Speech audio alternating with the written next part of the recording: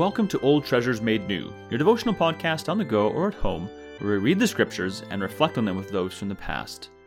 Today we're reading Mark 13, verses 14 to 23, and then through J.C. Ryle's expository thoughts on Mark. Please take a moment to pause and to ask the Holy Spirit to bring understanding and to apply what we hear. Mark, chapter 13, verses 14 to 23. But when you see the abomination of desolation standing where he ought not to be, let the reader understand, then let those who are in Judea flee to the mountains. Let the one who is on the housetop not go down, nor enter his house to take anything out, and let the one who is in the field not turn back to take his cloak. And alas for women who are pregnant and for those who are nursing infants in those days. Pray that it may not happen in winter. For in those days there will be such tribulation as has not been from the beginning of creation that God created until now, and never will be. And if the Lord had not cut short the days, no human being would be saved. But for the sake of the elect, whom he chose, he shortened the days. And then if anyone says to you, "Look, here is the Christ," or "Look, there he is," do not believe it. For false Christs and false prophets will arise and perform signs and wonders, to lead astray, if possible, the elect. But be on guard. I have told you all things beforehand. This is the word of the Lord. We are taught in these verses the lawfulness of using means to provide for our own personal safety. The language of our Lord Jesus Christ on the subject is clear and unmistakable. Let those who are in Judea flee to the mountains. Let him that is on the housetop not go down into the house. Let him that is in the field not turn back again. Pray that your flight may not be in winter.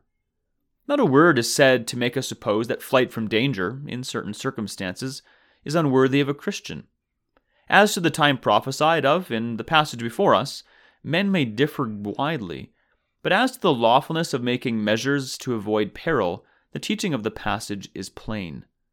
The lesson is one of wide application and of much usefulness. A Christian is not to neglect the use of means because he is a Christian in the things of this life, any more than the things of the life to come.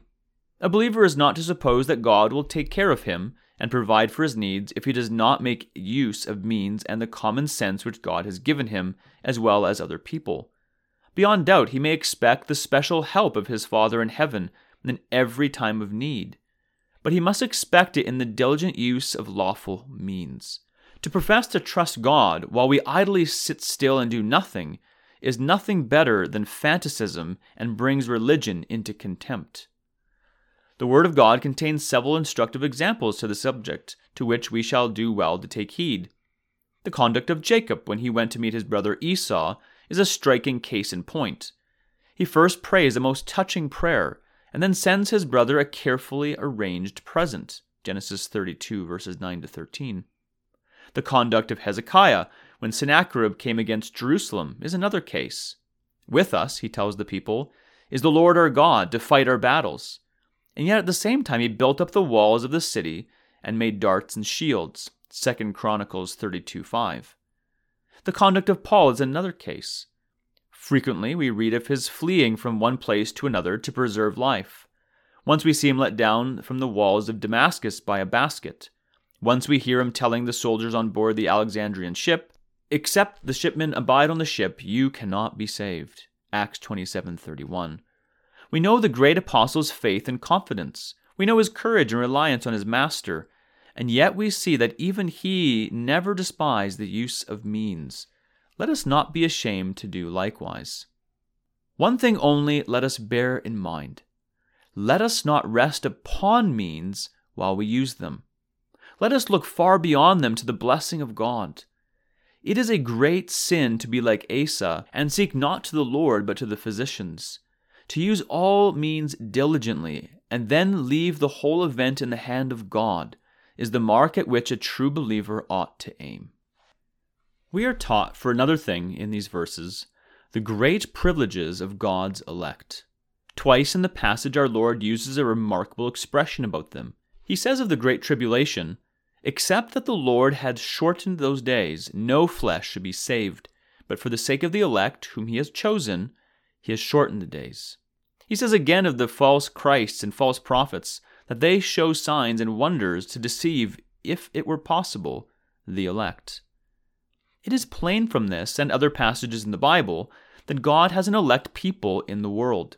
They are those, according to the 17th article of our church, whom he has decreed by his counsel, secret to us, to deliver from curse and damnation those whom he has chosen in Christ out of mankind, and decreed to bring by Christ to everlasting salvation as vessels made to honor." End quote.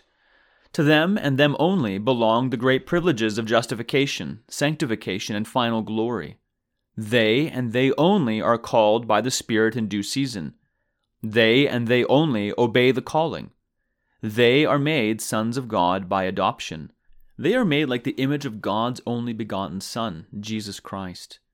They walk religiously in good works, and at length, by God's mercy, attain to everlasting happiness.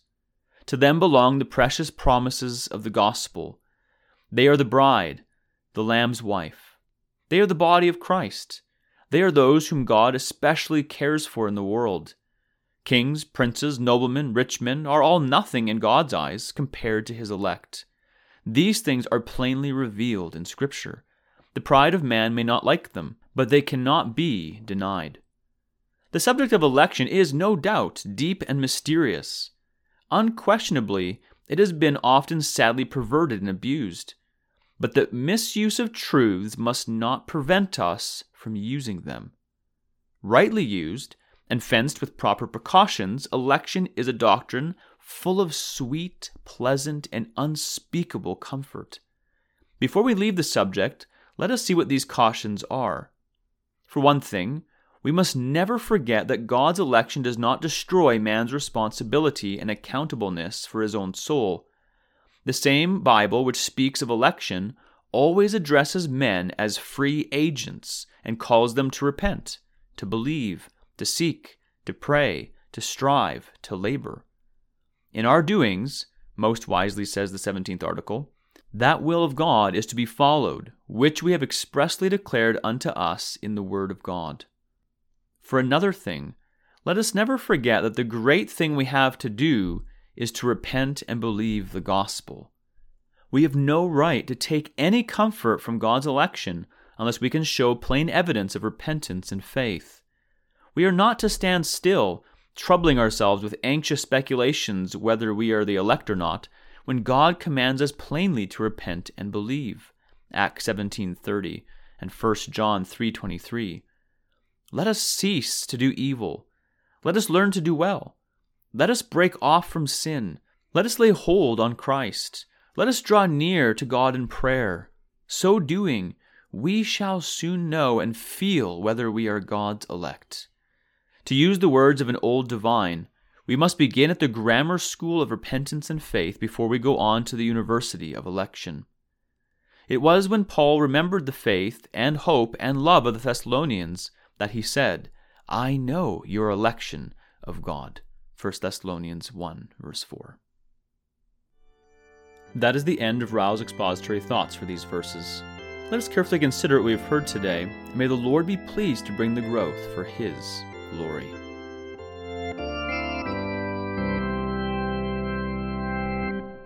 In considering what we've just heard, would you prayerfully ask yourself and others the following questions? First, do we believe that means are not contrary to trust in God? With that said, do we rely on means or on the God who orchestrates what takes place? When situations take place, are we quicker to pray or act? Second, does the doctrine of election bring up thoughts of dislike and controversy, or is it a doctrine full of sweet, pleasant, and unspeakable comfort? Third, does the doctrine of election give you ease, or does it motivate you to repent, believe, seek, pray, strive, and labor? Election that brings ease and carelessness is proof of not being elect. Are we, like 2 Peter says, making our calling and election sure?